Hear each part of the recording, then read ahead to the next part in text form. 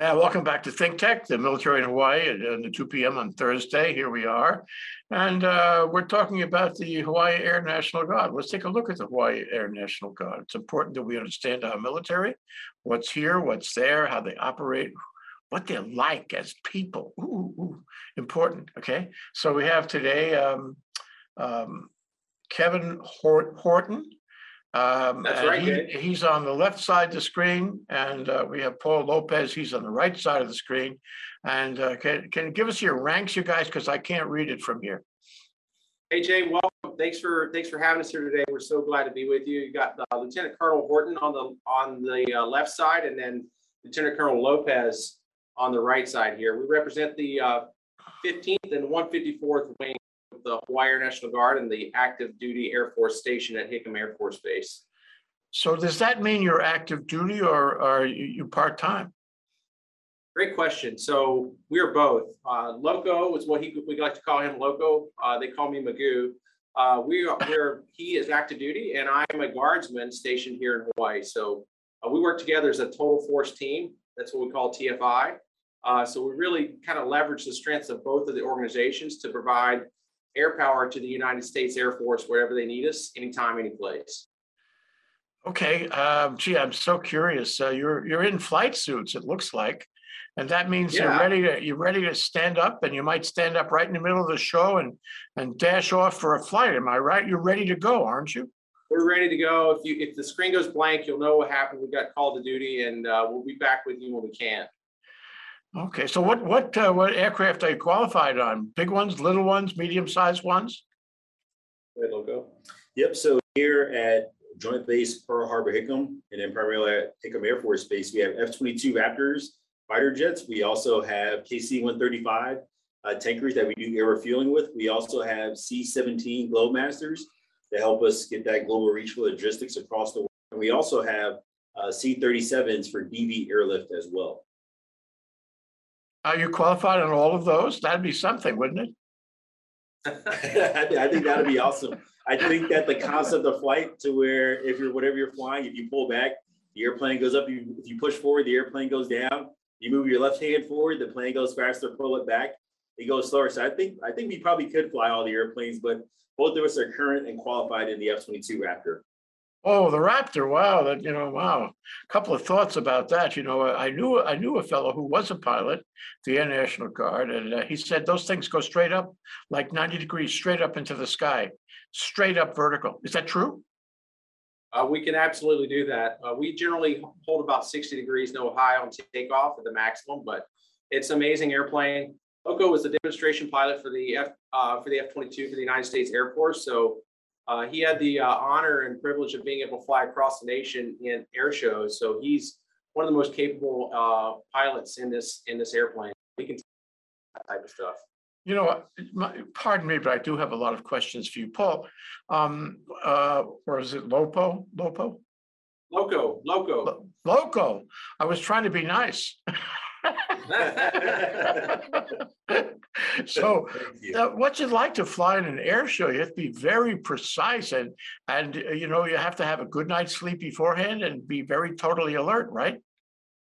Yes, sir. That's right, Jay. And I tell you what, it is just pure exhilaration. The cool thing is that you find that you're embedded with a team of phenomenal airmen from our total force service, from Air National Guard airmen to reservists to active duty airmen that come together to showcase American air power. One of the cool things about being on a demonstration team is that you get a chance to share not only your own story, but also the story of other airmen, like Lieutenant Colonel Horton, or from our PA airmen, from our security forces defenders, and more importantly, for the maintainers who truly have a near and dear place to any operator's heart, because without them, we wouldn't have airplanes to fly. You bet. Ooh. And Kevin, no, it's not Kevin. It's what's your nickname again? They call me Magoo. Magoo. This is Magoo, like Mr. Magoo. It's Mr. like Magoo. Tom Cruise. You get a special name, right? All you guys have special names. We don't get the cool call signs, though. They name us whatever they want to name us. So you fly these planes. These planes are fighters, aren't they? Absolutely, yeah, absolutely. So we have we have 24 F-22 stations for Harbor Hickam. Obviously, we work in the Indo-Pacific theater, but they are fighter planes. They're the most capable airplanes in the world. And they really are an amazing feat of American technology. It represents a lot for us personally. Obviously, we take great pride in them. How they maintain them and how we fly with them is a big portion of what we do. But we're really here working for you and the state of Hawaii. So that's really our mission, and we take a lot of pride in it. And obviously, we enjoy having such a capable airplane. But we're here as citizens and as military members, supporting the national defense strategy and doing whatever we can to make this country the best we can. Well, we want you to do that, especially now. You know, I think anybody who watches the Ukraine conflict, I shouldn't say conflict, I'll just say invasion, that's what I'll say, knows how important fighter planes are. If we didn't know before, we certainly learned over the past few weeks how much in demand they are and the kinds of things they can do and the kinds of things they can do to stop the other guy. So I think the world has taken note over the last few weeks about the importance and the high-tech qualities and the systems on fighter plane. So you said that the Raptor is the best fighter in the world. Is it better than the Russian fighters? Oh, absolutely. I mean, we definitely take a lot of pride in our jet being the best. Just to highlight on that last point that you made, I think sometimes we forget that American air superiority is something we've earned. So the last time that any troops took any type of attack from the air in the United States Air Force is April 15th, 1953. So as fighter pilots, that's something that we take very, very seriously. And air superiority is crucial in any type of campaign that we have. And it's certainly one of the strengths of the United States Air Force. And our pilots are very well equipped. We're very well trained. And we certainly are we are ready to do whatever tasking that we're asked by the United States Air Force and the Indo-Pacific region. Well, who knows what will happen? You know, hopefully nothing, but we're ready. Yeah, well, but there's all these threats coming from Russia, and of course the administration doesn't want to get into a shooting war, but the reality is that remains a possibility. So you could wake up in the morning one morning and get a special call, and you might have to go east fast. Sure. You know? The 15th and the 154th Wing is ready for our nation's call whenever that may come, and hopefully, obviously, we don't want that to happen, but we're ready whenever we're needed. So one thing that interests me is, there are all kinds of variations on the theme about how you would get these, MiGs that are somehow around Europe into Ukraine. And I say to myself, or even from Latin America, I say to myself, gee, does a fighter plane have that kind of range? Can you cross the world in a fighter plane? By the way, I remember during Vietnam, Zaps Latiper, a Navy pilot, an admiral, he was very senior admiral. He's retired, of course, now. We asked him, I think it was on July 4th. We were celebrating July 4th. And we said, what's the most extraordinary experience you ever had as a fighter plane pilot? And he said, well, they told me to ferry a fighter plane from the East Coast to Vietnam. And I did. I guess he had to stop on the West Coast or somewhere because I didn't think the range was that far. He said, as I was crossing the country, following the sun at sunset, and it was getting dark into the evening as I was flying, I could see below me the fireworks all across the country. It was like watching the biggest fireworks display you could ever imagine in your whole life. He said, it touched my heart as I watched all these cities and towns all along the way doing their fireworks on July 4th. Never forget that. Yeah, what a story that was. But it opens the question of, how far can you fly with a fighter plane? You can't fly around the world, right? Get that one. Yeah. So Jay, fighter jets come with, just like cars, where you may have a large fuel tank or a small fuel tank. But I think one of the cool things about being in the military, as well as with our sister services, that we all have tankers that help extend the range for the fighter jets. So a fighter jet can typically fly anywhere from about 500 to 1,200 miles before they'll need to land and get gas, or they can stay airborne for an extended period of time. For example, we have the ability through Global Reach, Global Power, and Global Logistics to fly all the way from here to Japan, which is like 10 to 11 hours in the jet, which is a couple of thousand miles. So that's just part of the capability that we're able to bring to the fight. Oh, that's important. So that if you had to go to a distant theater, you could go without too much trouble. You might have to land somewhere for fuel. Are these, No, sir. sorry, say? No, we actually have the tanker squadron that's located here at Joint Base Pearl Harbor, Hickam. They can provide air-air capability. So we refuel airborne and can go unlimited amount of range based on their ability to refuel us. So what's it like flying a fighter plane? It must be one of the most thrilling experiences in the world. You probably say every second to yourself, you say, what a blessing that I'm a human being who can do this. I'm 1 in 100,000 that can actually do this thing. It must be a real thrill, eh? I'll let Loco cover that one, but I'll tell you that we are very blessed. Go with it. Yeah, I would say it's just a humbling opportunity. You know, it's definitely a privilege and an honor to put on this uniform. I like to refer to it as like putting on our superhero outfit and turning into Superman or Superwoman, because we have men and women from various and diverse backgrounds that are privileged to serve our country and to be a part of the team and to fulfill our role of flying these high performance multi-million-dollar airplanes and train. That way we're ready, as Magoo talked about, being ready whenever our nation calls on us to execute the mission.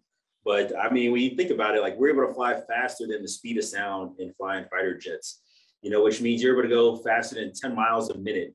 And that was a big deal back in the day when Chuck Yeager broke the sound barrier. But every time we fly, we have that ability to go faster than the speed of sound. But then also we have our air refueling pilots where they are flying around and they are extending our ability to do more training airborne by passing us gas in the air. And I think when you think about that, you have 2 airplanes going about 300 to 350 miles an hour, about 4 miles high in the sky, and transferring gas through a boom from one aircraft to another. I'm like, that is amazing. And not only do we do that in the daytime, Jay, we do that in the nighttime. Oh. And also we can do that in the nighttime in the clouds, which is like, whoa, you know, a pretty crazy environment. But then we'd also have the ability to integrate with our C-17 warfighters as well, and get a chance to learn about their missions to where they can fly low, fly fast, do assault landings, or even drop down their ramp and get that unobstructed, unopposed view of the world while sending out some of our service members, sending the Army out the back, sending tanks out the back during airdrops and doing things of that nature, or even getting a chance to see that premier service in flight with our DV airlift team with the 65th Airlift Squadron. So it's just amazing, not only flying the airplane, but realizing the team that we're a part of. You know, if you ever feel lonesome up there, would you give me a call? I'll come up and sit behind you, okay? Yes, sir. Might not be able to help, but I'll sure be enthusiastic, I'll tell you that. So how often do you have to train to stay current? How often do you have to train to be up on it and ready? Great question. It really depends, Jay, on kind of where you are in your career and what and how much. So our training program is robust, and certainly our young pilots, they'll fly up to like 15 times a month, just because it takes a lot of repetition. It's like a professional sport in a lot of ways, as I describe it, is the preparation that it takes, the teamwork, and then also the debrief. We'll focus an hour brief and discuss it. They'll probably have studied a couple days or so before, and then there's the brief given for an hour. And then you go execute the mission, and then when you come back, it may be 8 to 12 hours of just focusing in on the minutia of that sortie to really get the most learning out of it. And the Air Force has a great technique for being able to teach us, and we have the longevity and the great instructors. We have the most instructors, pilots in any F-22 squadron, between the 19th and the 199th Fighter Squadron here on the Joint Base. So we really have a great ability, and it really just depends on how old you are, how young you are. In that, get to fly as much as we're mostly talking to people like you and taking care of our airmen. But overall, we fly 15 times a month for the young pilots. How about your eyes? You know, if I was up there, in the cockpit behind you, I don't think I could see very well because Yeah. I'm old. Well, But what happens when a pilot can't see as well as he used to see? we don't talk about sensitive subjects like that, especially as you get to be. We keep that stuff far away from us. You know, you could show up on the tarmac one day with some glasses on and see what the commander says. Yeah, that would be terrible. What's interesting, Jay, is that I think it's a testament to American air power and innovation and ingenuity, because these aircraft that we fly are very sophisticated with modern technology, and we have radars in the front of the fighter jet, so we have the ability to see other aircraft at a beyond visual range as well. One misconception is that you have to have 20/20 eyesight to be, if you have any interest in flying, to be in the military, but you don't.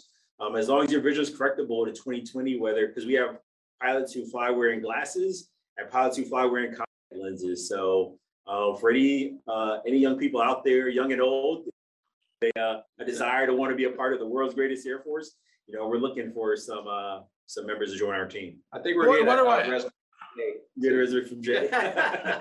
Yeah, no, I'm ready. I'm ready. I'll go everywhere, anywhere that the Air Force wants me to go. But just like you. But let me ask. I mean, what are the general physical specs that the Air Force is going to require of a fighter pilot? It's not everybody qualifies. Is it better if I'm a big athlete? Is it better if I'm strong as an ox? Is it, what do I need to be and do and study if I want to get the job? Great question.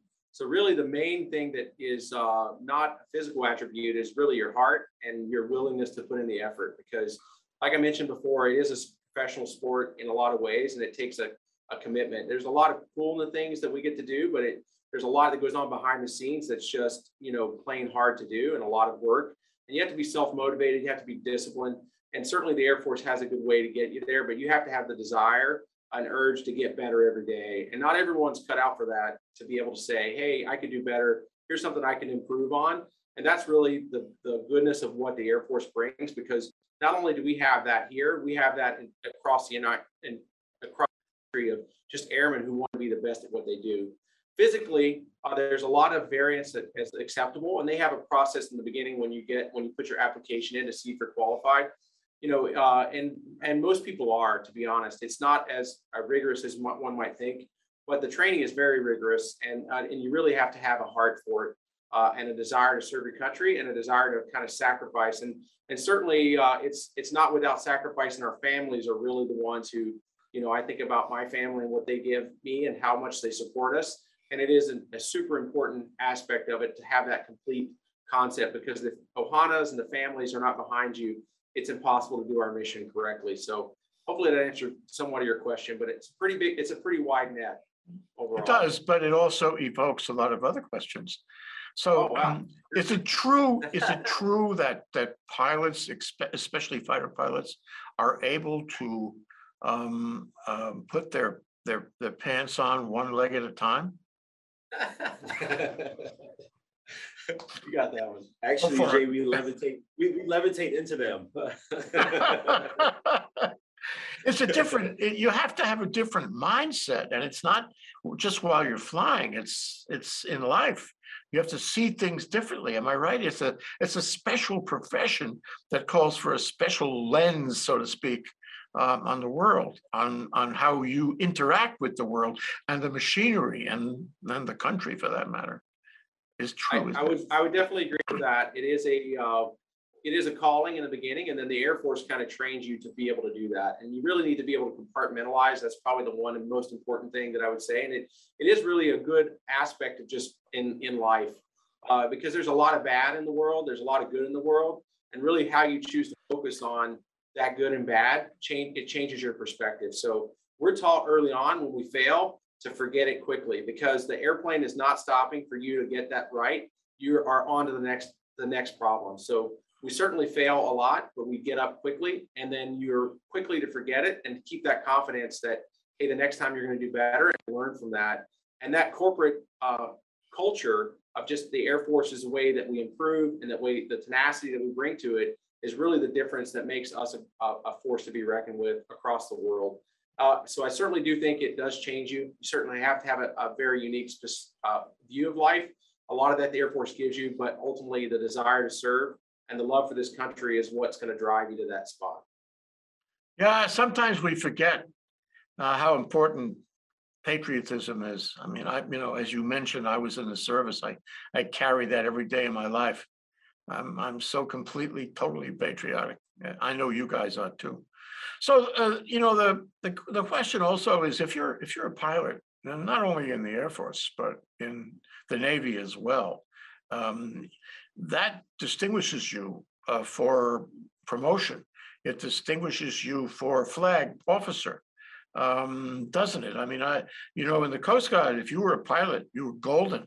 You were you were on the way to heaven, literally. And so, a lot of the flag officers a lot of them were ship drivers, of course, but a good number of them were pilots. It was a great career track.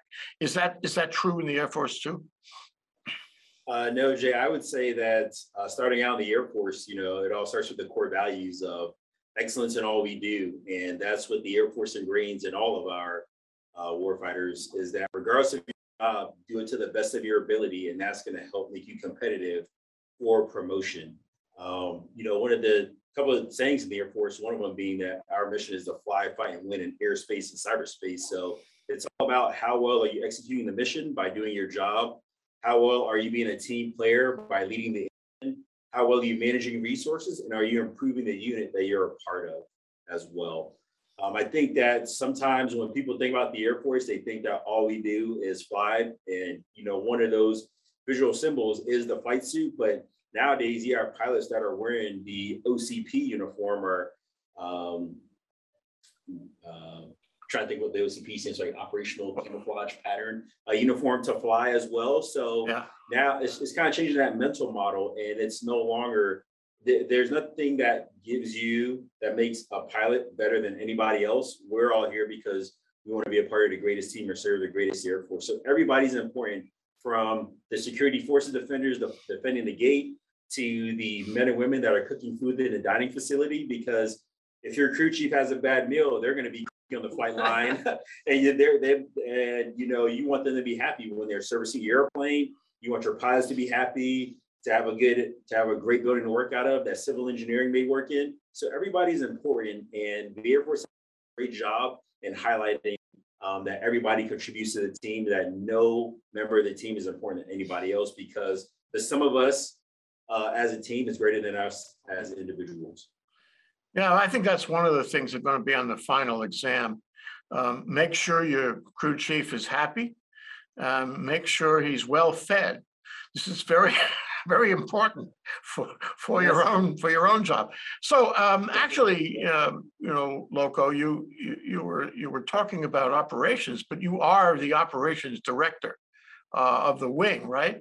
Can you talk about what it means to be operations director?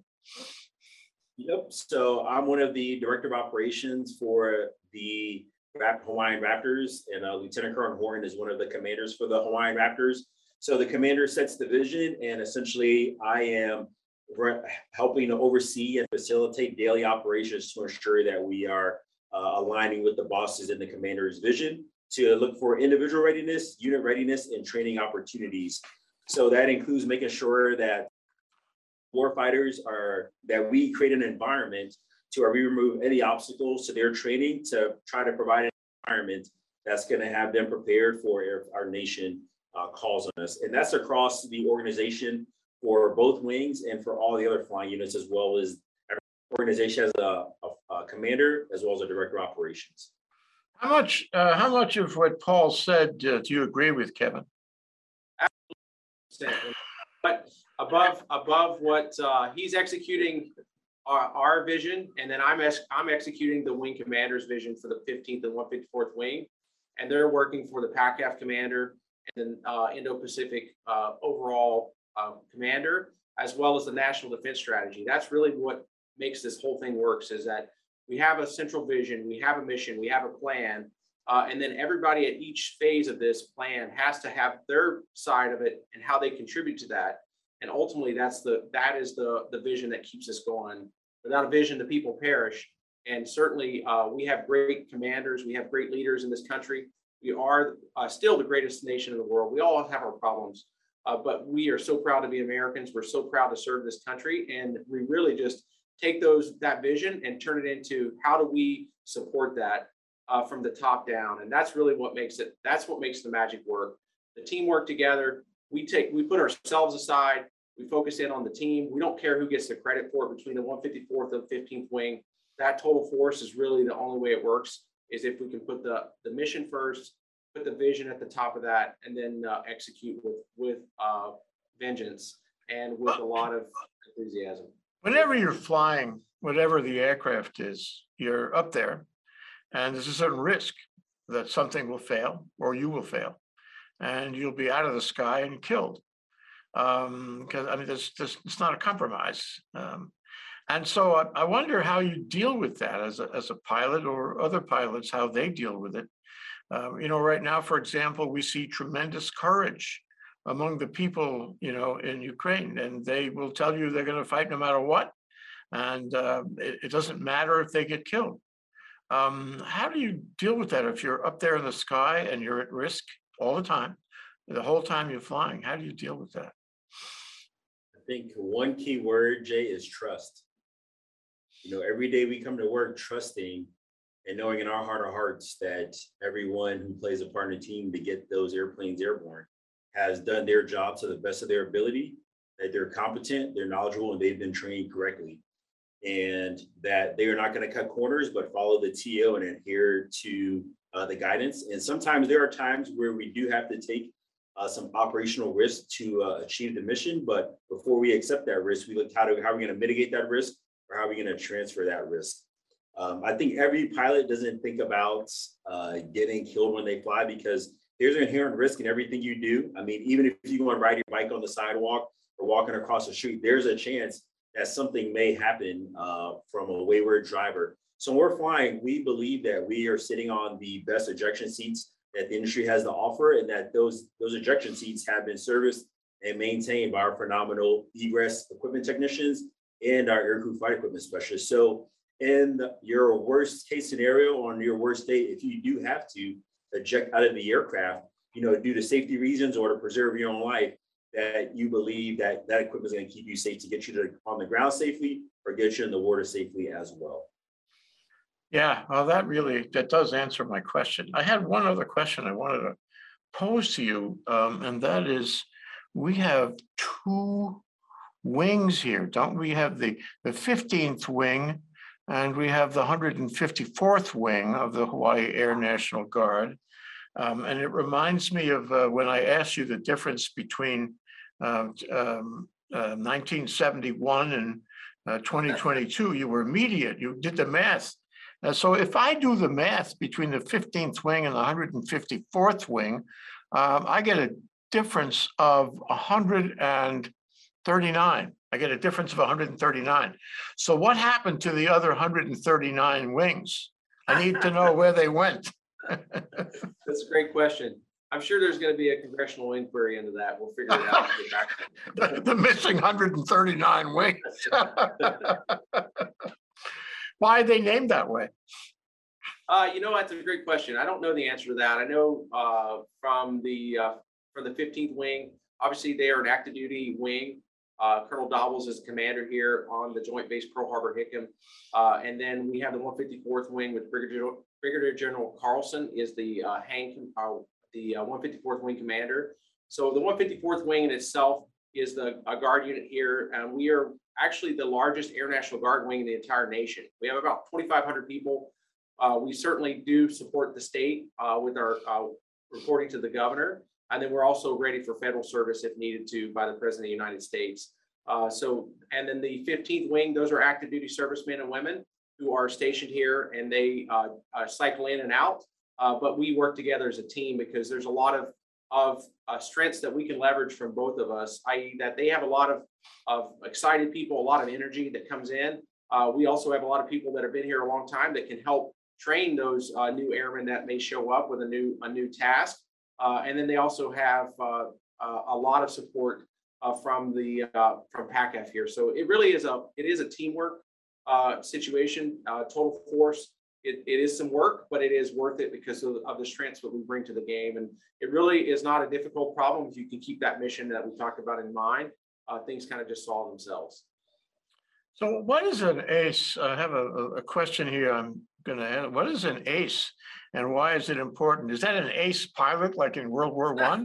Or is it Ace something pilots are else? important, but Loco, you got this. I know you're both So ACE pilots. I know ACE, that. Yeah.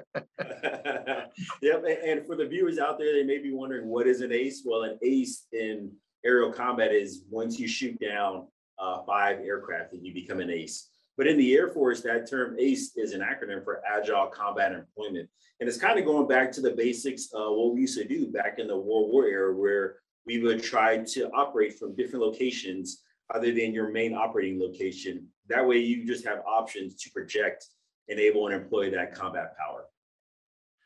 Well, I have one last area I'd like to cover with you guys, and that is this. What is the difference between the regular Air Force and the Air National Guard? What is it like in one and the other? And do you talk to them? They talk to you? Do you talk nice? Oh, yeah. Do you talk often? And do you compare notes and collaborate on all the things that we have been discussing here today? Or are you in different silos in any way?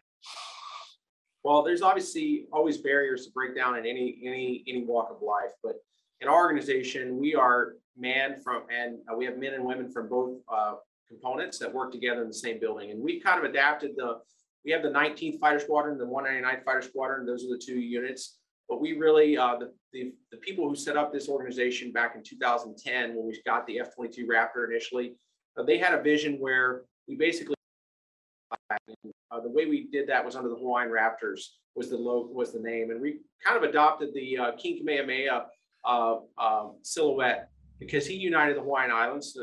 And we figured that if he could do that for that, he could also unite us. So we really worked hand in hand. Day in, day out. Most people can't tell the difference when they walk in our squadron of whom is of what component.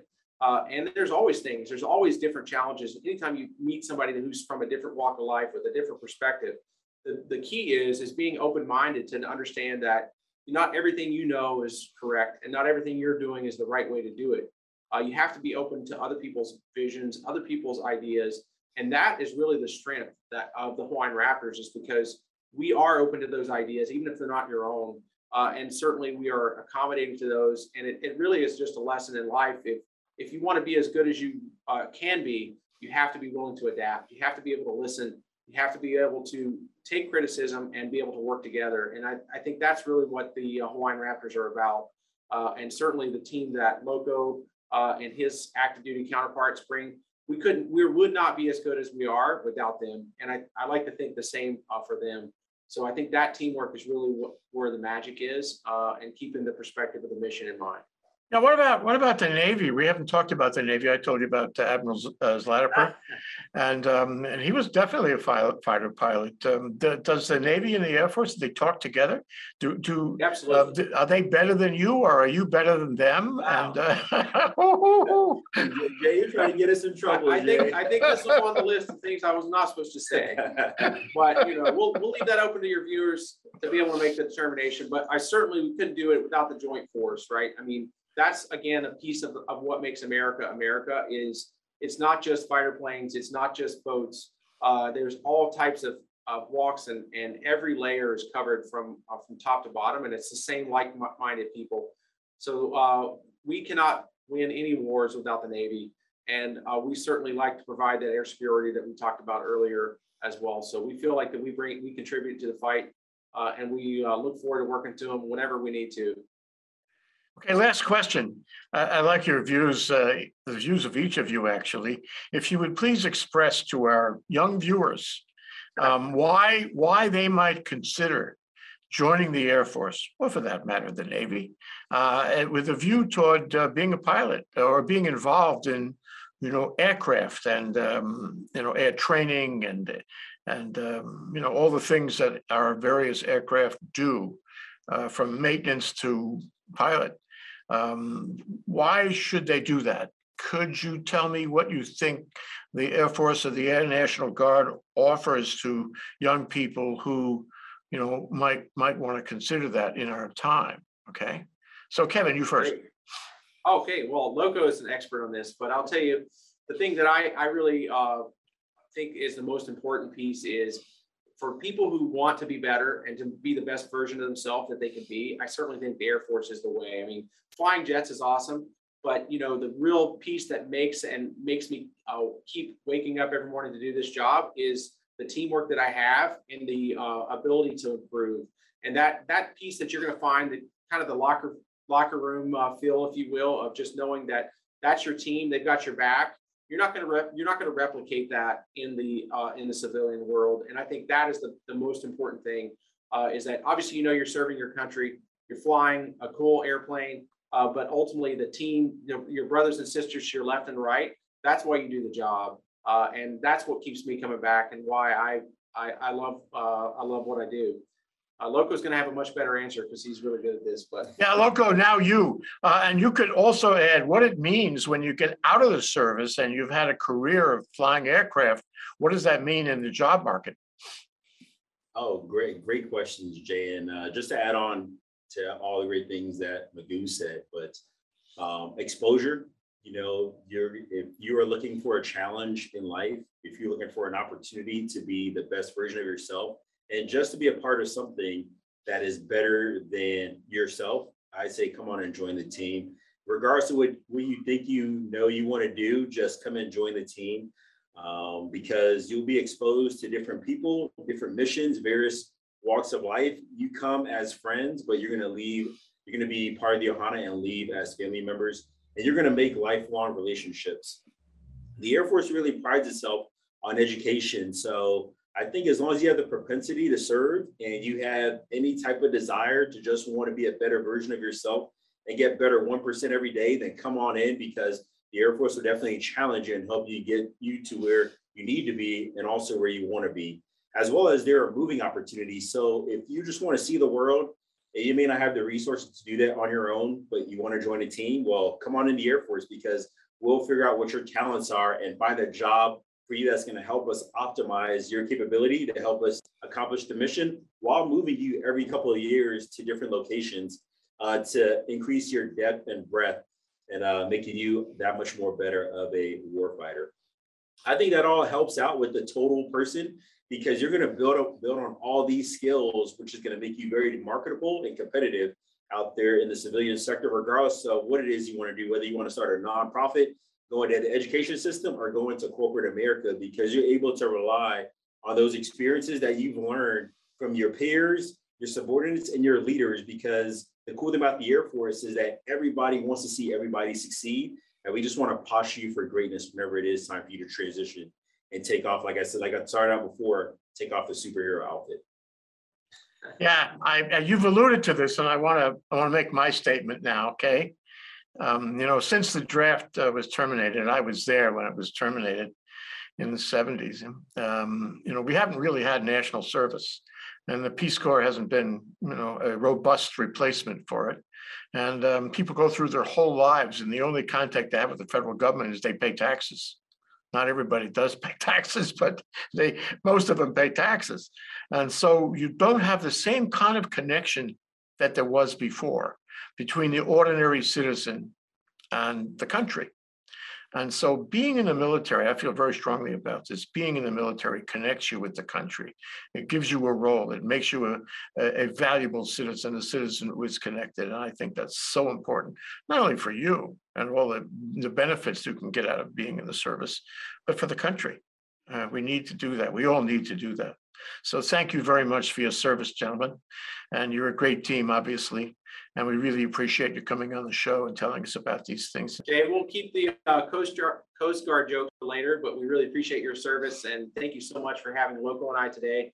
But we really do appreciate the opportunity. Thanks very much, gentlemen. Appreciate it. Take care. Aloha.